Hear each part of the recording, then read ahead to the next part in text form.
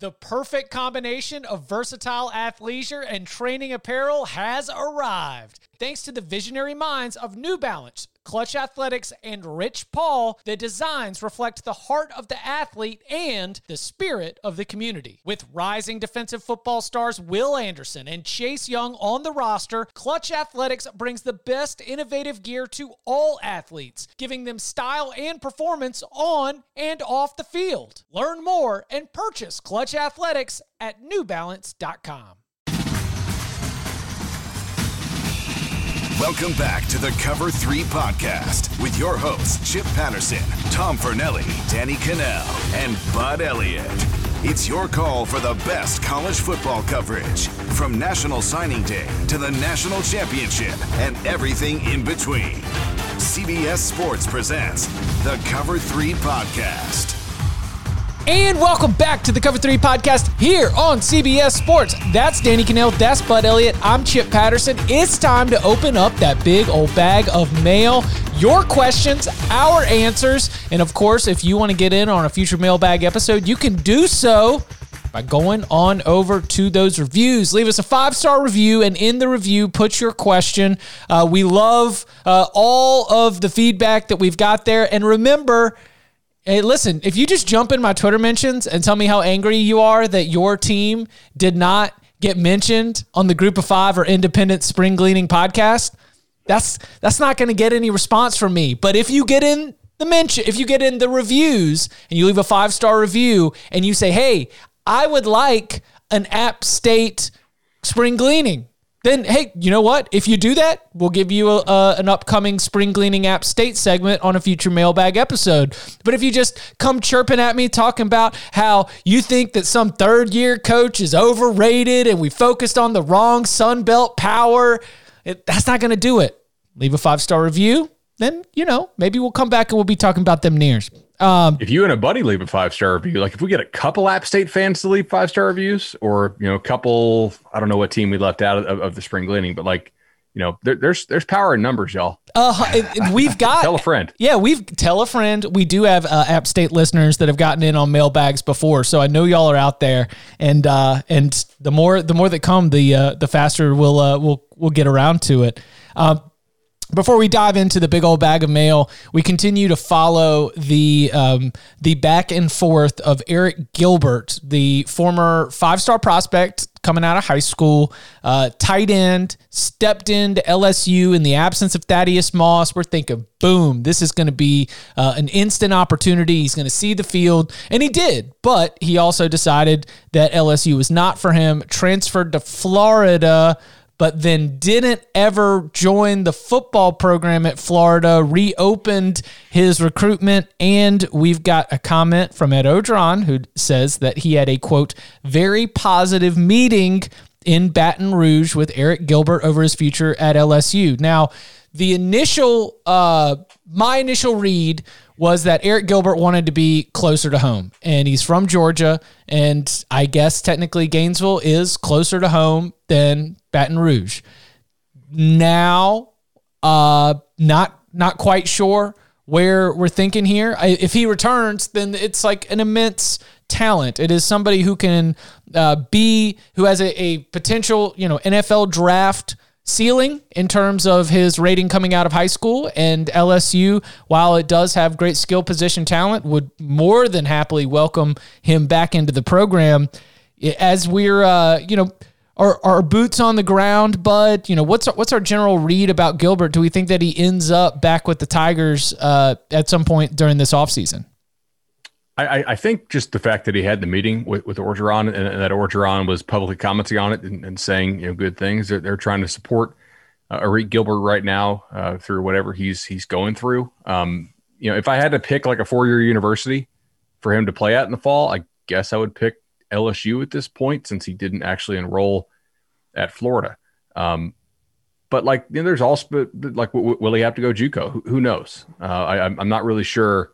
Where he'll end up. I hope the best for him. I always enjoyed interviewing him when I was talking to him at the All-American game and whatnot. So he's talent-wise, there's no doubt, man. You just got to keep it together enough to stay on the field. You guys remember the Aaliyah song? Back back and forth. Remember that song with Kelly? R.I.P. Aaliyah. That was a great mix too, man.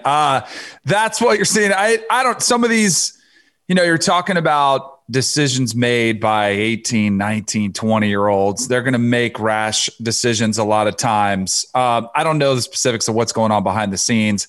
At this point, like reliability is a big thing. Accountability, being available. I have no idea if Gilbert is going to be available anywhere. So I don't until I get a definitive from LSU, from Florida, or from Gilbert himself saying this is where I'm going to be. I think all we're doing is speculating about a complete unknown. So I have no idea what's going to happen. Incredibly talented player. And when he was going to Florida and everything seemed to be, hey, on track, he's ready to go. It's like, okay, this could be another Kyle Pitts type situation that can take over games. But since now it's up in the air, I just have no idea what's going on behind the scenes. Yeah, it was like Gilbert and DeMarcus Bowman's commitments had kind of like paired up to have a lot of offseason momentum around the Gators. Not that there is any less necessarily, and certainly the injury to George Pickens opens up, in my mind, a little bit more of a debate. If you liked Georgia over Florida and you lose George Pickens, but then you lose Arik Gilbert, then they're probably still right there neck and neck. And as we all know, I mean, that game's good. That division will be decided by one game, and we'll see who ends up winning it. All right, let's open up the big old bag of mail. We begin with a question from Shaq Tonio. And it says, love the pod, guys. Started listening right before the pandemic and have been shocked that I wasn't listening sooner.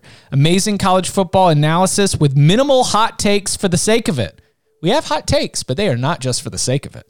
Huge Noles fan, so adding Bud took the show over the roof because I've listened to the Nolecast forever as well. But I have a question about the evolution of offensive line play and, more importantly, scouting. Compared to when I first started watching football, late 90s, to now, almost every position is much more athletic and at most times 15 to 20 pounds lighter on average than from those times. A 250-pound linebacker in the year 2001 plays D-line now. A 225-pound safety then a 225-pound safety from then plays linebacker now. Quarterbacks are sub 6 feet tall and considered 5-star high school prospects and going first overall in the NFL draft. This used to be blasphemy. All positions but offensive line. Offensive line is just as big and seemingly haven't had to change body types in the same way to be successful, despite their direct adversary in edge players being smaller and faster now. My question is, when will a different body type succeed for offensive line? Will it ever? Will there ever be a 6'4", 275 guys playing left tackle and being able to fully match athleticism with edge players as opposed to the 6'5", 335-pound player that I see now? Thanks for any take or insight into this. So I think he's on to something that a lot of positions are, lighter now, right? But they're trying to accomplish different goals. So on offense, you're trying to isolate people in space using your quickness a lot of times, right? Get the ball to a guy in stride in space. There's a good chance he can go the distance. Defenses, particularly in the back seven, have had to adjust to counter that, right? With guys who can move a little bit better. I'll give you an example. We just put out our class of 2023 rankings at 24/7 Sports, and Malik Bryant is a player at IMG Academy, who I'm going to see next week, actually. And he is just shy of 6'2", and he's 235 pounds in the spring of his sophomore year. He still has 2 more years in high school. We've classified him as an edge defender, even though right now he plays a lot of linebacker. But that's just a projection, right? Unless he just doesn't grow at all, we think he's going to play on the edge, because nowadays you have to be so much better at coverage from the linebacker position than you used to.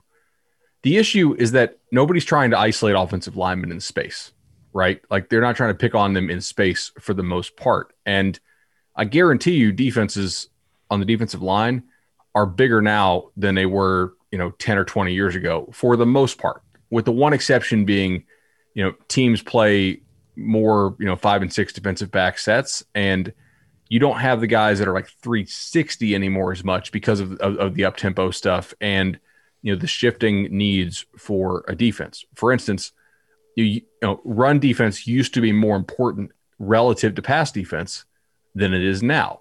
Why? Well, A, we grew up thinking that way. B, teams used to run the ball a lot more than they do now. So now the value of these really big defensive linemen is not what it once was, because pass rushing is more emphasized and more important on a down-to-down basis. And generally, the huge guys aren't that great at that. From a scouting perspective, I will say that we are very skeptical of the dudes who are, over 300, especially in that like 315, 320 range as underclassmen in high school. We often look at that and think too big, too fast, right? Lost athleticism. A lot of that's not good weight.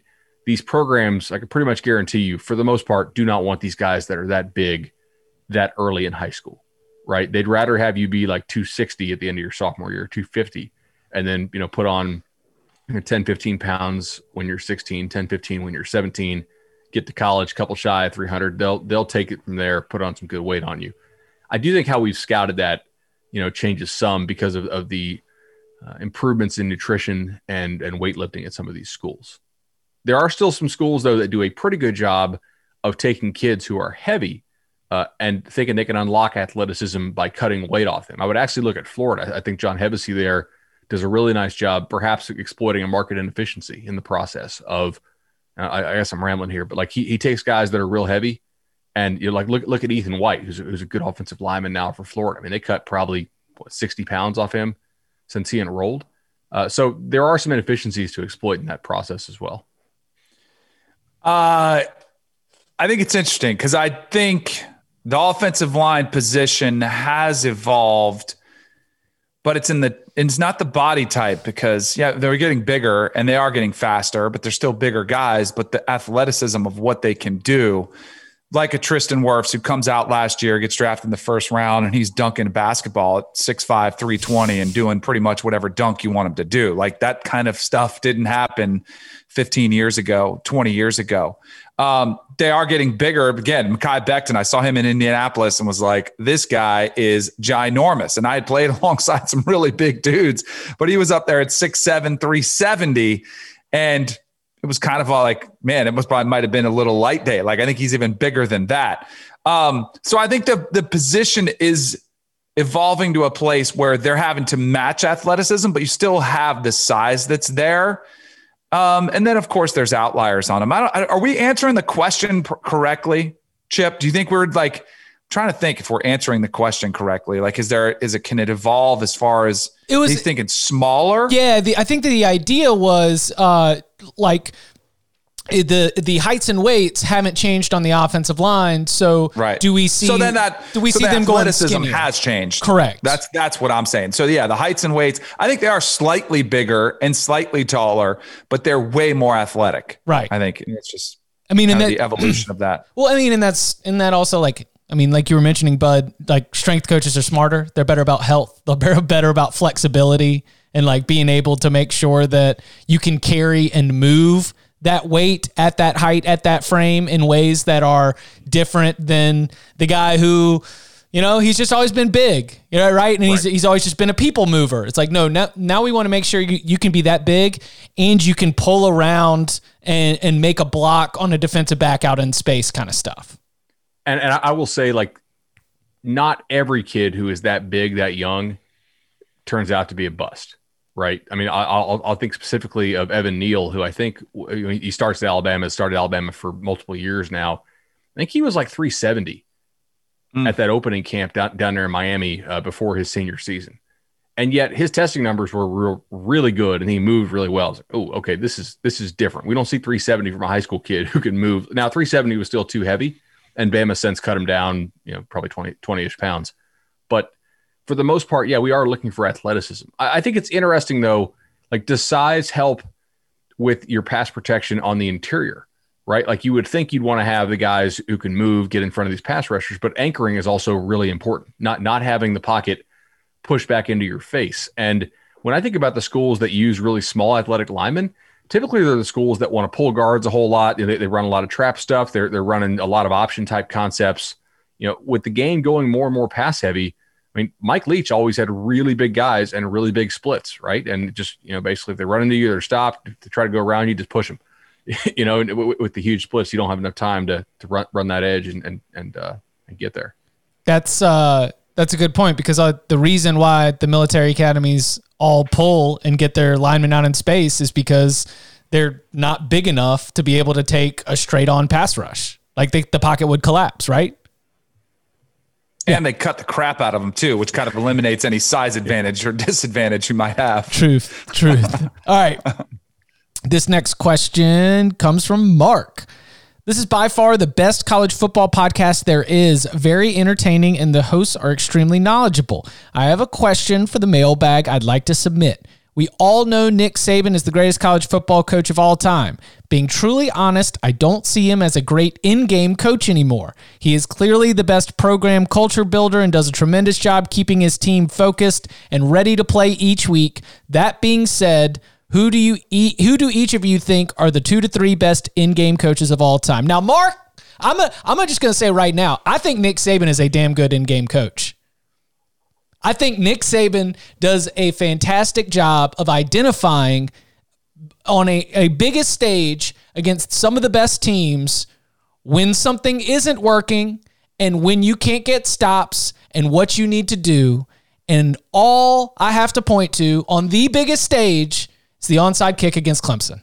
I mean, he just said we can't stop Deshaun Watson. He knew, and that was a smart decision. He said the only way we're going to win this game is if we steal a possession. And he and the special teams, the special team staff, I forgot who was special teams coordinator at that time on that team, but they had scouted Clemson all season long, and they said this little space on the field is going to be open. And was it Kenyon Drake? I don't remember who caught it, but it was like a starter, a stud, who they just sent down the sideline, perfectly executed onside kick. And that onside kick ended up being one of the differences in Alabama winning that national championship game against Clemson. We can go to putting in Tua at halftime of the national championship game against Georgia. I kind of feel like when it comes to in-game adjustments, the losses that Nick Saban has on his resume, and they are very, very few during his time at Alabama, many of them are from circumstances that are outside of the realm of in-game coaching. I think Saban is a tremendous in-game coach, but I don't know if I'm standing alone on that one. No, I think you're onto something. I think he gets way too much credit for benching Jalen Hurts, though, and going to Tua. It was bad. I got crushed because I came out and said, how do you bench Jalen Hurts? All he did was, SEC player of the year. I think he had 17 touchdowns and 1 interception. How do you take him out? But yet I got a text message with a buddy of mine. I'm like, there's no way they're winning this game unless they bench Jalen Hurts. Like, I had a text exchange, but I didn't think he would do it. But it was that bad. Like, it was so obvious that you had to do something to spark the team. But I think you gave some great examples too. The onside call was a great one. I wouldn't say it's hard to tell because when I go to in-game coaches, I'm audibly as a quarterback, I go to offensive game, that type of situation. Who's play calling the best? When do you dial up a certain protection? When do you make adjustments in game? But I think Nick Saban is clear. And how many times we say, oh, Nick Saban with a month to prepare. So he's great at getting the team ready to go and game planning and scouting and finding deficiencies in your team. And a lot of times he doesn't need to do much in game. And I think as he's gotten older, I think he's probably trusted his staff more and delegated more. And in fact, with the offensive side of the ball, the more he's let go of the offense, the better it's become. But I wouldn't say I think he's got to be up there in the top coaches and in game. I don't think it's a deficiency for him by any means, or he's just average. I mean, he's one of the greatest coaches we've ever seen. He's doing something right. Yeah, I definitely think he's a good in-game coach. It is a little bit tough for me to separate like who's a great in-game coach themselves versus who has an awesome in-game staff and an army of analysts through the week. And obviously, if you have all those resources, you're probably if you're not better, I think you sort of stand out, right? You look at, like Danny said, adjustments, timeout usage, understanding sort of like sometimes there's value in extending the game. But other times there's value in trying to win the game right now, right? Like this is our window to win this. Like extending this game is actually not going to help us. It'll make it look close. It'll make it easier for me to answer questions with the media afterwards because we kept it close. But like, if the actual chance to win it is right now. And I think, a coach who does all those things pretty well actually is Dan Mullen. Mm-hmm. Right? I think the in-game adjustments he makes are really good. You can see, okay, look, they ran that earlier and now they just made this little tweak to it and boom, now it's wide open. I think he has become much more aggressive than he used to be. I thought they had a real chance to beat Alabama back when he was at Mississippi State. And to be honest, I thought Mullen kind of botched it by punting the ball multiple times in Bama territory. It's like, man, 20 points ain't going to do it, man. Like you got to score on one of these drives where you're already in Bama territory and you're probably not going to get the ball back in Bama territory. God, that many times. I think he's really good. Also, I mean, do you give Dabo Swinney credit for the adjustments that Venables makes? Because Venables' in-game adjustments are pretty insane. Maybe it's sign stealing, maybe it's not, but like it still works. So I had Dabo down here as like a mix because number one, he's a middle eight preacher. Yep. Like he is all about that last 4 of the second quarter, first 4 of the third quarter, uses his timeouts like you mentioned, and tries to really set it up to maximize the scoring opportunities and the chances to get stops during that period, which, analytics has proven and Clemson, even in its own game notes, brags about its record over the middle eight over the last several years. However, Dabo also does some head scratchers, right? Like there's some, there's maybe some field goals calls or maybe there's a few things along the way that sometimes give me some head scratchers. But overall, I didn't have him as one of my top 2 or 3, but I do think that Dabo, because of his understanding of specifically the key points in the game where we need to score, I had him as a plus value in-game coach. You know who I've got? Go ahead. Sorry, go ahead, Chip. I was going to say, I have more come around on, like I used to be down on James Franklin as an in-game coach, and I don't necessarily move him over into certainly not in this top 2 or 3. The zone read a couple of years ago against Ohio State. Notably. I mean, bro. And like 4th and 4 or whatever. And like uses of timeouts near the ends of games early in his Penn State career. I think that there have been less head scratchers there. So I no longer consider him value loss. Again, not top 2 or 3, but not value loss. And I'm not all the way coming around on Mario Cristobal, but that was another early in the career. You were just like, what are we doing here, bud? And I think that I've at least seen enough evidence since then where Oregon's been in, the Auburn game wasn't great. I've at least seen some evidence since then that maybe he is not value loss in that area. And shocker, maybe some experience, being in that spot in those big situations has really helped. I would probably add Chip Kelly to this. I don't think the talent he has at UCLA is all that great, and I think he does some things where I think he kind of understands like our chance to win is to win now. Like he's not trying to lose games close, right? He's trying to actually win the game. And I don't think it bothers him that much if they get blown out when their chance to win is now. They go for it and it doesn't hit. From a betting perspective, I love Jimbo Fisher as a dog because the way he calls games is exactly like it's designed to keep he's gonna games get close. That cover. Yeah. Now, as a favorite, he's terrible, right? Because like they don't play to blow teams out. It does set them up. Like it's like, how does he lose all these ACC teams that just for no reason you should lose to and you have that much talent? Well, if you play a game that only has 8 possessions in it because you take all 40 seconds each play clock, you can do that. But as a dog, when he's outgunned, I think he's a really creative, good coach. Understands how to keep games really close. What was the Texas A&M Clemson? I think it was in Clemson, and it was like 16-0 the whole game. The spread, I think, was right around 16. It was right about maybe 2 times. It was something around there. And Texas A&M went on like a 90-play, 8-minute drive to finish the game to cover. But it didn't even come close to winning the game. And it really wasn't fast enough to get them another possession, but it was just a long scoring drive to get that backdoor cover. It was genius, though. They weren't going to beat Clemson. I think he probably knew they weren't going to beat Clemson. But as a recruiting pitch, you can say, look, we played Clemson close. Mm-hmm. I mean, if you only have 1 possession each, worse, you're going to lose by 7-0. Yep. Okay, so I had one left on here. Gary Patterson. Am I hanging too much on that game? Do y'all know the game I'm talking about? Gary Patterson changes his shirt at halftime against turtleneck. Yes. The turtleneck switch. Yes. It's the in-game adjustment, switching it out. TCU in that game trailed 31-0 at halftime in the Alamo Bowl against Oregon. Was playing without Trevone Boykin because Trevone Boykin had gotten in a fight at the hotel bar, if I remember correctly. It was a hotel bar? Or it was a bar in town at the bowl game. Okay. Yeah. I do not know if it was the team hotel bar.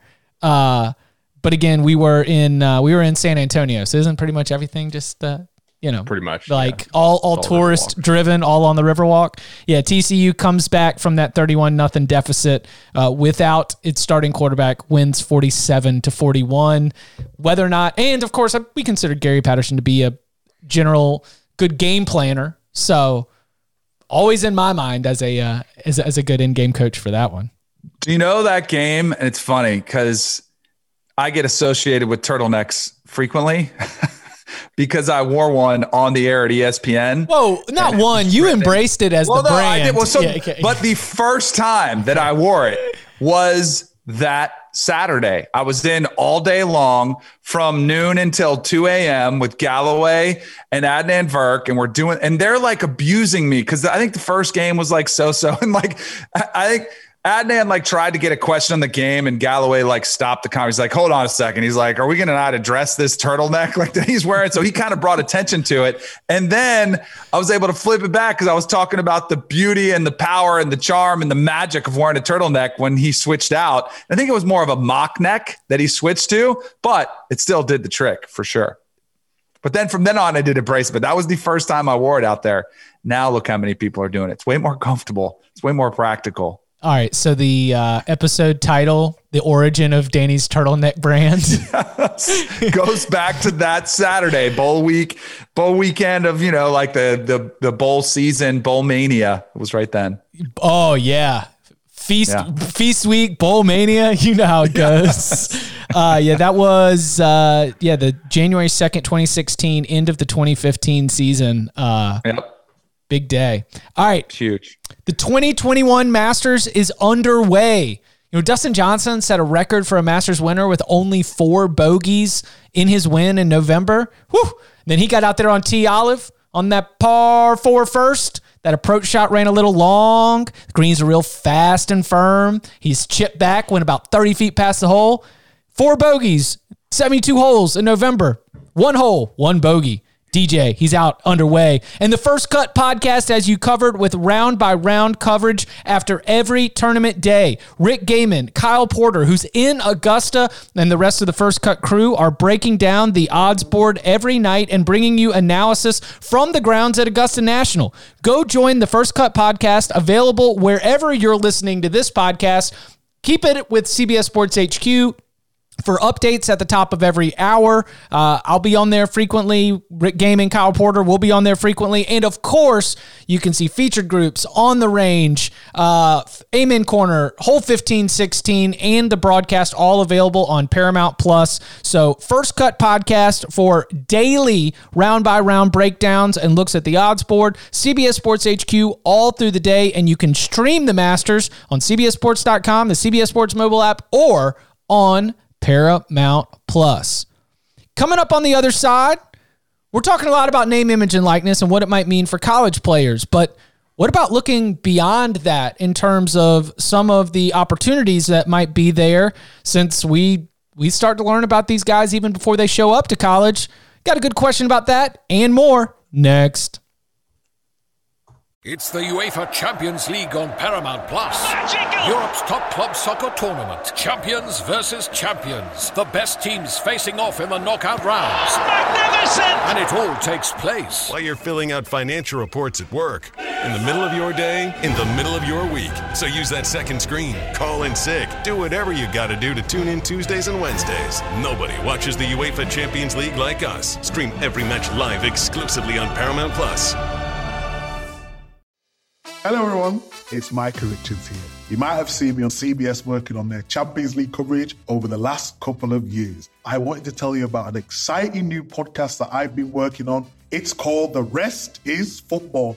It's me, alongside Gary Lineker and Alan Shearer, two absolute legends of the game. The show combines topical debate from the world of soccer along with outrageous tales from our careers. And I mean outrageous. Just search The Rest is Football wherever you get your podcasts. All the best from Big Meats. Next question. B-Rabbit back in the house. He says, gentlemen, keep up the phenomenal work. It's a privilege to listen to this well-oiled machine week in and week out. Well, wish it never ends. Wish it never ends. Shout out Blink-182. If NIL ever kicks in, will elite high school players, ones with thousands, sometimes 100,000 views of their highlight reels, solely post their film on YouTube or other sites that will pay the players for their high number of views versus sites that can't or won't pay the player for their high view count? Will all high school players eventually follow suit? Do you think that the players' high school would be able to cash in? It's one immediate thing I can think of for a high school player to monetize their own play on the field. Will high schoolers have the foresight while still in high school to post on sites where they can get paid for views in the event that they could become a household name in college, causing views of their old high school film to skyrocket? Moreover, will that become a way for college and universities to indirectly provide income to a prospect before they sign with the program by promoting, parentheses, without direct communication, highlight films on pay sites with a simple retweet from university and or coaches' accounts? P.S. What do you think of the Florida Gators sponsored by Lacoste, or is that too obvious? Too obvious. Right? Yeah, too obvious, but I like it. So this, like, Huddle is free. Like, I don't think we're ever going to have Huddle paying players per view, right? So, all right, let's answer this question with a question. Okay. Why don't NFL players post their own highlights and monetize it? They don't own them. Why don't college players do it if NIL comes through? They won't own them either? Right. Same thing goes for high schoolers. Seriously? I don't know. Yeah, this is why I wanted to take this question. Okay. Explain. So, you actually don't own your high school highlight film. Or at least not your high school film. Now, your high school may in your uniform with your, like, yeah. Yep, exactly. So here's how this works. You typically have a filmer for your high school. A lot of times it's like a volunteer who probably gets paid a little bit to film a high school game. The high school then typically sells that or trades that film to, Huddle or another, film company, Verge, or, whatever, like Elite Scouting down in South Florida. I don't know if you know Fish or not down there, Danny, but he does a lot of the games in Miami-Dade, Broward area. And so it's a good trade for the high school because a lot of times they'll make a little bit of money on it.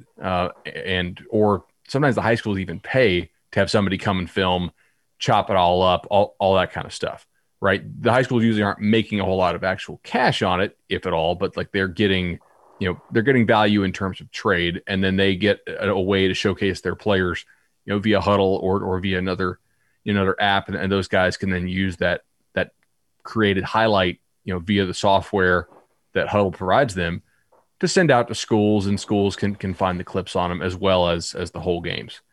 So, if this ever got big enough to where you could actually make a lot of money on your highlights, technically you don't own those rights because you are not the filmer or the person contracting to do the filming.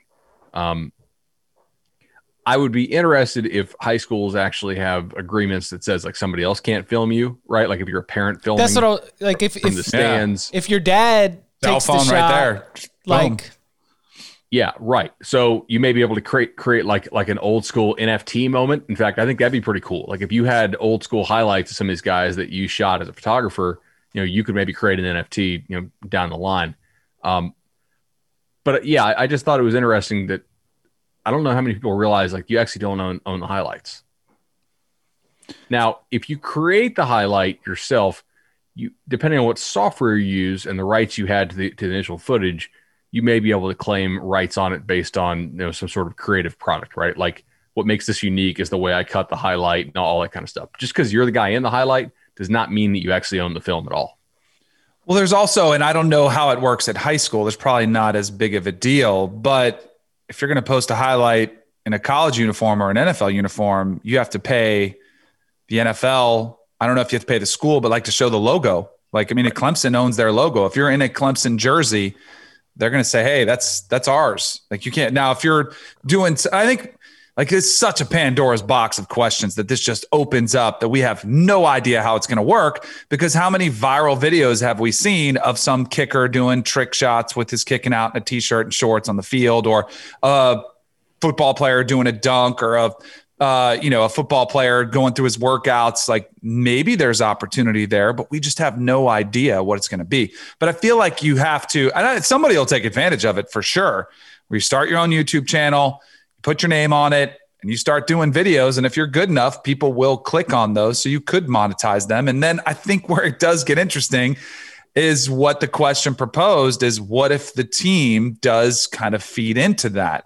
And there's going to be so many, it's just going to be the wild, wild west. And the football programs for a long time have found a way to skirt the rules that are there. And this will be like all the rest of them. Somebody's going to find an angle of how to take advantage of it at some point.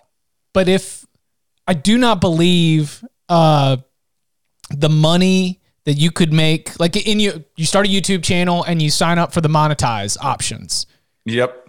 Don't know if the money that you could make from that is super significant, even with. It is not. Yes. Right. Unless you're Zion Williamson. But even pull up our cover 3 numbers right now, and we put out content every single day. But if I think there are. We could go to lunch on this. Yeah. Okay. All right. I think there are a select handful of players that you'll see once every few years, like Zion. I think if, Trevor Lawrence, Justin Fields, possibly. But again, it's got to be. Now, Zion was unique because he could go out and just do dunks in some pickup game that he's wearing a T-shirt, and he could monetize those. Right. Like, you're not going to be posting too much. And that's the thing. I don't know if you're doing high school video, but are you creating enough of it where people are coming and routinely getting, because I don't even know if Zion had his own YouTube channel. I mean, it was off his Instagram, which that's a whole nother avenue of where you could monetize it. Like, can you put it on your Instagram page? It's going to be crazy. But I'm with you. I'm with you guys. I don't think the money will be as big as some people make it out to be, but we're about to find out. There's a lot of numbers that were run based on college athletes' Instagram pages, and based on the market averages for cost per impression. Like trying to say like they could make this much money. I understand those, and those are good pieces of data to understand that there is an opportunity to make that money, but the market also changes the second that companies are allowed to get out there, and there is not enough money from the companies that want to spend that money to actually pay all of these athletes what the industry standard is for their Instagram pages. They're just not going to be interested in linking themselves up with that many players. And so it's an interesting topic, and thank you, Bud. I had no idea that like high school film had ownership like that. Oh yeah. That article that you're referencing, I got into it with the company that projected those numbers. Because it was Paige Twitter? Beckers was at the top. Yeah, on Twitter. Yes. I actually have the CEO of this Open Doors company coming on my radio show tomorrow. Ooh. Because we got into it. And there are a couple guys that played football at Nebraska, and 10 years ago, they started a company to try to capitalize it. So they have an interest in these numbers too. Yeah. And I went and looked at their website. You can pay them a service, and then they help monetize your Instagram, posts. And yeah, I think Paige Beckers, player of the year in women's basketball, I think she could probably make some decent amount of money. She has 730,000 followers on Instagram. ESPN is plastered all over the place. She's got a brand where I think she could make some money. How much? I don't know. I don't know if I could say the same of Haley Van Lith, who's a guard at Louisville, who has almost 700,000 followers. No, I think she can make some money. So how much? Because the estimation on here was $1 million. Oh, I don't know about that. But I think Danny brings up a good point, and I got to say this in a certain way. Your marketability is absolutely not tied to how good you are. Right. Like Paige is a much better player than Haley, right? Right. Well, they have the same amount of followers for a reason. Looks matter. Right. And also, according to this, the markets matter, but I don't understand. Like Louisville, I guess, bigger market. Just some of these numbers. Those were the top 2 potential earners. Jalen Suggs. How many people across America a month ago could have told you who Jalen Suggs was? I don't think it's that many. I think basketball fans could have, but like, I don't think it's the same as saying Trevor Lawrence or Justin Fields. Like, I don't think there's any way that Jalen Suggs, now maybe after this month he could have, because he had an incredible run and one of the greatest shots in the history of college basketball. But before that, I don't think he's making $500,000 based on his Instagram followers. I mean, no one knows now, I'm going to drill this guy tomorrow. So I'm going to find out where these numbers are coming from. And he has this algorithm and he says, hey, there was these other athletes that have done it before. But I think those are the one-offs and those are the 1%, which ironically, the 1% in college athletics are the ones that are going to be millionaires anyway. Right. So I looked at those and I was like, okay, I understand the numbers that you used and plugged into your algorithm, but I'm saying if you take that to market, not every single player is going to deliver to expectation. Right. And where I've come around, and that's what I hope. I think a lot of players are like, yeah, we're about to get paid. We're about to be rich. I just want to be honest about the numbers so that the players' hopes aren't crushed when they get there. Well, our honesty is we don't know. Or the honesty answers we don't know at all. We don't. And if it's only a couple $1,000, great. Like, that's good. A couple $1,000 could make a world of difference to a lot of kids in college. I know it would have to me. I would have felt like hit the lottery. Are you kidding me? And, I came from a pretty good background. But I think it's that, and that's where I've kind of grown. All right, so it's a couple $1,000. It's not that big a deal. Did y'all ever sell books before the semester was over? Oh my goodness, are you kidding me? And we used to get. So this was the racket, which is probably illegal, and I definitely could have gotten in trouble for it. But that was cash. Yeah, you get cash from the bookstore because we got our books for free, and books were expensive. Remember how expensive books were? Mm-hmm. Take them into the bookstore and walk away with $300 or $400 cash. Mm-hmm. It was a racket. It was awesome. Yeah. I don't think I learned about it till later, like my junior year. Yeah, which was it. That was because the first one would be like after I would drop a class, like you sign up for 5, knowing that you were going to end up dropping 1. So then you go and sell all those books. Then maybe you you're in a class that has 5 books. You finish one, you go and sell it. And then you're in a class, you're like, man, I'm going to fail this class and it's too late to drop it. Well, let's just sell the books. And here's $90. Let's go out for the weekend. Love that University of North Carolina education. Even books though. All right. Next question comes from Jack. Love the pod, except for the fact that I bet on all of your losing picks. Hey, the syndicate was profitable on the season. Not mine and Barton's. Barton and I crushed it. Hey, follow along the ex-players. Follow me for bowl season. When things get more chaotic, I thrive. Huge Texas A&M fan and have been attending games since I was in the womb back in 1996. Jack's a young buck. Time and time again, this pod has said that Texas A&M and Notre Dame were basically the same team in 2020, and I wholeheartedly agree. I've got 2 questions building off this. Number 1, Kellen Mond is consistently seen as a higher draft prospect than Ian Book, even though I think they're basically the same quarterback. Who is the better quarterback, and who would you draft, one or neither? Also, is Texas A&M destined for the same postseason success as Notre Dame? If, parentheses, big if, we keep up this level of success, is our ceiling going 11-1 with the loss to Bama, maybe make the playoffs only to be embarrassed at the nation's highest level? Let me get to the Ian Book, Kellen Mond comp, because that's pretty interesting when you look at those two paired against one another. I liked Ian Book. I thought he was sneaky underrated. I thought he got better. But Kellen Mond, I do think the system that he played in, the improvements he made, the arm strength overall, I do think he's better. So I would probably take a flyer on Kellen Mond ahead of Ian Book. The thing is, you're not if you're an NFL team, you're not going to be inserting the Notre Dame version of Ian Book or the Texas A&M version of Kellen Mond into a game. You are trying to bet on upside. And that's why teams like Kellen Mond a lot better, because they feel like he has some physical potential that could translate it into higher production if they can unlock that, right? That's what coaches do. They see tools and they want to try to get it out of you. Nobody wants to go coach a guy who's already maxed out. Unless he's Tom Brady. I was going to say, is it like Kellen Mond, we have to look at his production knowing that he was within the Jimbo Fisher Texas A&M offense and guess that there's more, then look at Ian Book and think that, man, Tommy Rees did a great job of getting the most out of him during that 2020 season. I mean, there was a 4 to 5 game stretch in the middle of last year, like the Clemson game being one of them, where Ian Book was playing some of the best football of his career. And that's where you credit Ian Book and the work that he put in to be able to get himself better, but also maybe credit Brian Kelly and Tommy Rees for being able to find ways within that offense, an offense that, as we mentioned on the spring cleaning episode earlier this week, did not have outside receivers and was very, very limited in what it could do. I could understand why it's Mond over Book, but I might be on the neither if I'm given that option.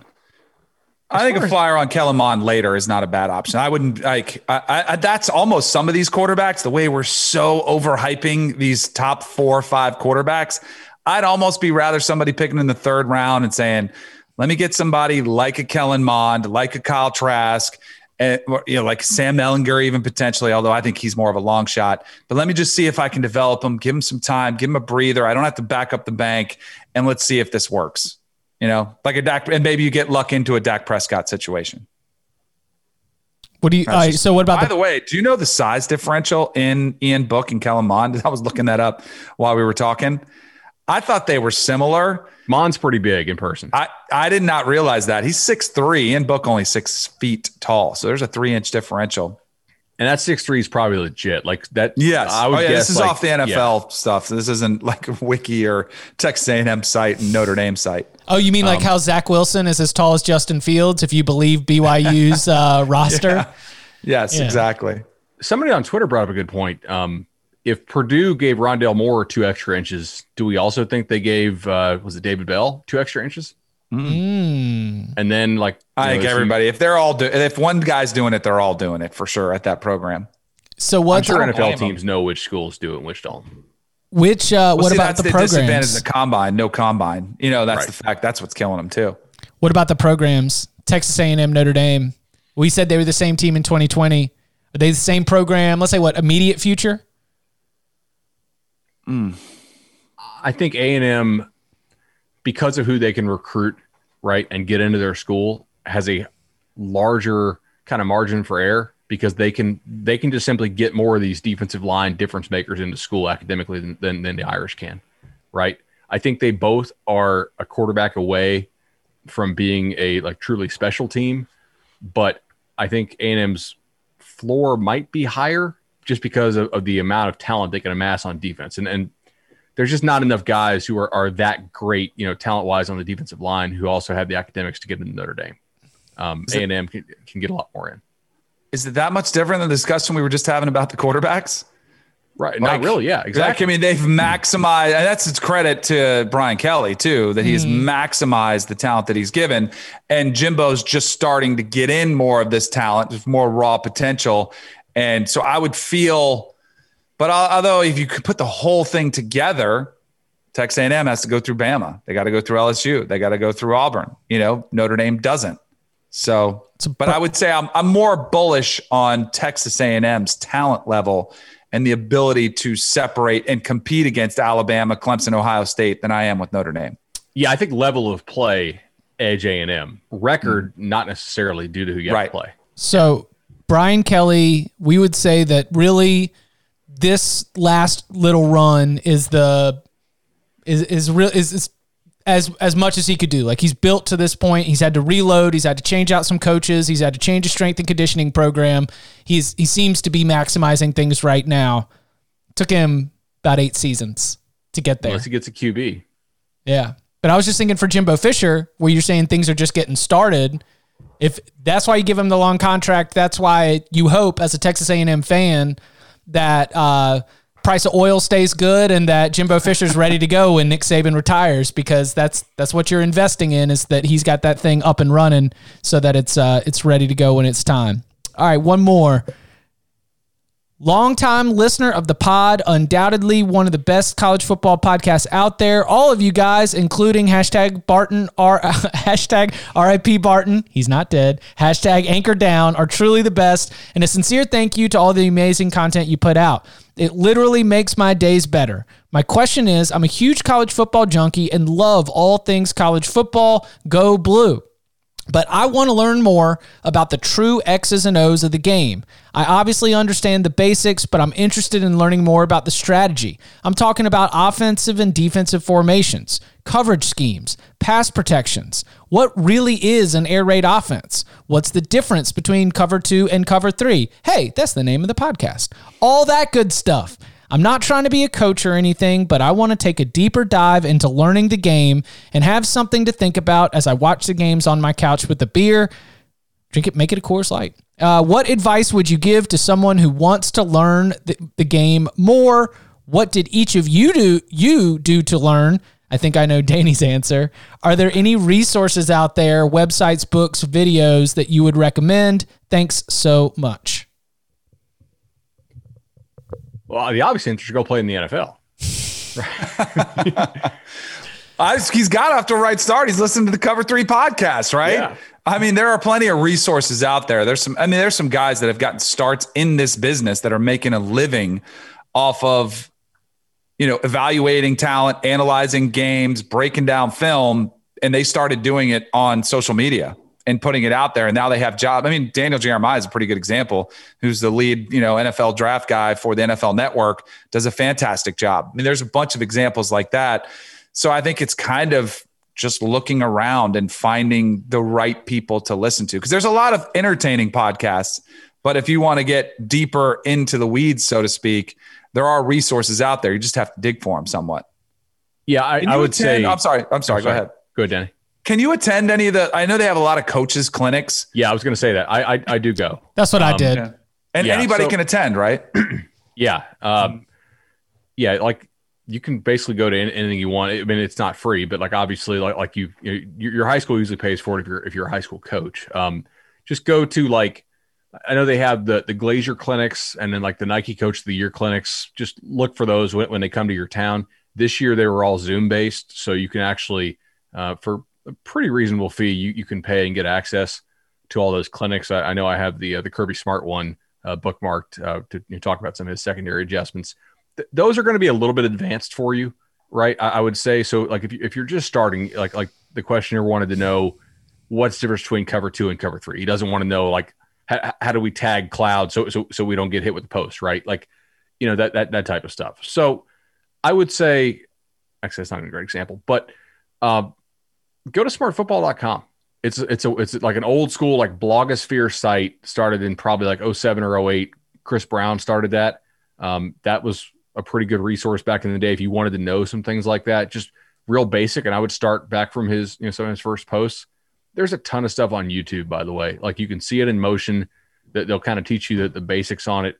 You can get up to speed pretty quickly. Yeah. I was going to say podcasts aren't going to be it. You got to be able to have your eyes to be able to see it, whether it's besides cover 3. Don't you remember the outstanding diagram of umbrella coverage? I mean, that was epic. I mean, you don't find that anywhere else except for the Cover 3 pod. YouTube.com/Cover3. All Cover 3 episodes available for multi-platform excellence through the CBS Sports app as well. I got hired by CBS in 2010. And I'd been writing for a college sports website, but kind of had been mostly college basketball leaning. Like it was probably more college basketball than college football. I linked up with our friend Michael Felder and just went to those Coach of the Year clinics, sat in there, and I would be like, what is this? What is this? What is this? And he was just able to like translate the coach speak.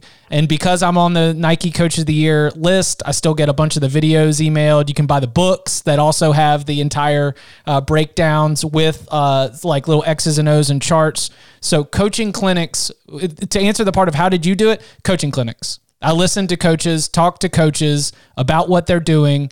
And it was like, Mark D'Antonio, it was Mac Brown. It was like big time Power 5 coaches that were up there being able to break it all down. Nick Saban always does it. Kirby Smart does it. It is a little bit tough sometimes to translate, but in the same way, like when you go to a foreign country, if you know a few of those words, like you can be like, okay, I recognize a few of those. Let's use context clues and let's try to put it together.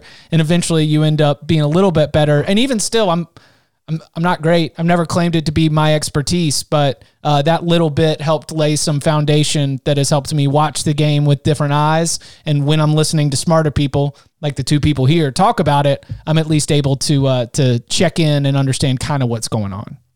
So, Chip, let me ask you this. If you didn't have Mike there, by the way, shout out Felder. If you didn't have him with you there at those clinics, do you feel like you would have been swimming too much? You see what I'm saying? Like, I before I go to those, I would watch some basic YouTube videos, so you understand what different coverages are. Because like the clinics for the most part are going to be how to play certain coverages, like the intricacies of them, right? Or like how to adapt them to certain offenses. Like if you don't know at least the base stuff, so I would just go on YouTube or go on Smart Football. Or I know Chris has a book that actually explains it all. If you want a little hard copy to read by the pool this summer, it's like maybe 100 pages. Yeah. Definitely get. I've got Chris's book too, and I read smartfootball.com going into it. And to answer your question, if I didn't have Felder there, I would have gotten probably 40% of what I was able to take away. And probably the rest would have been like, they get up there and they've got their charts of like, these are our program principles. Number 1. Oh yeah. We're about toughness. We're about education. Like I got a good Chad Morris story. Oh yeah. From a coaching clinic. Yeah. So he was talking about, I think this is when he got to SMU and they were really, really bad. Right. And he was talking about how, and this is back when Chad Morris was, still kind of a rising star. He's actually the head coach at Allen football now in the high school ranks again. But he was talking about how to get a win, right? He's like, we want to find a win every single day. Like, let's work on setting goals and accomplishing those goals. And they were struggling at SMU, and he's telling this to the whole room. So I'm cool with sharing this now. And he's like, Coach, what's our goal going to be? He's like, and one of the assistant coaches goes, I want everybody's helmet to be facing the same way in stretch line. And Chad Morris is like, that's our goal. Like that's where we're at here. We're starting to SMU. He's like, all right, okay, I'm gonna be excited about this. All right, guys, everybody, great job. Everybody has their helmets facing the right way in stretch. We are together as one team. He's like, guys, it's just that simple, right? You start small with the goals. Everybody feels that collective buy-in. They're operating as a team. Nobody's being an individual with their helmet facing side.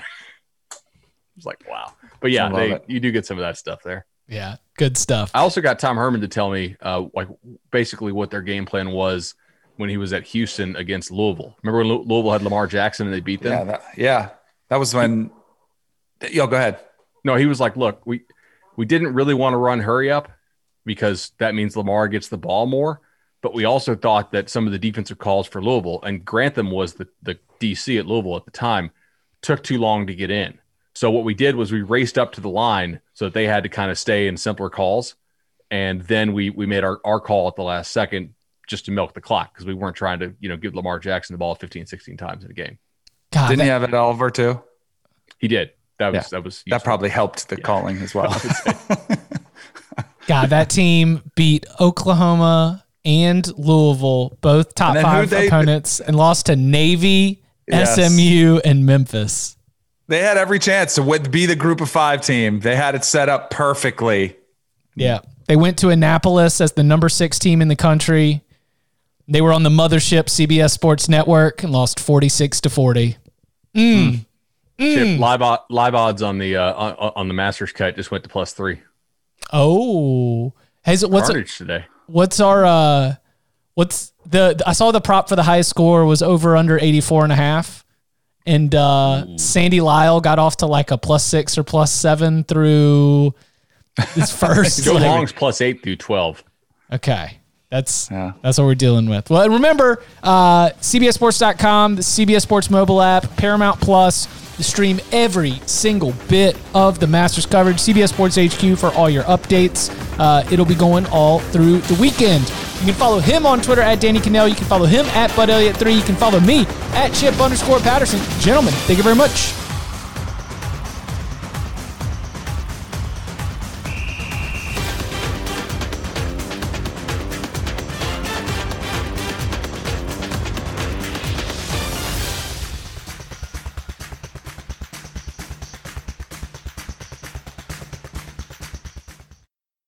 CBS Wednesday. We have so many cool, diverse people from different backgrounds, different beliefs, different upbringings, and it just keeps growing. I'm citizen of the United States. I'm a hustler. I'm a big Taylor Swift fan. I'm the queen of the tribe. I am playing whatever role I gotta play. I'm gonna play this game full speed. I ain't going down like no punk. A new Survivor, Wednesday on CBS and streaming on Paramount Plus.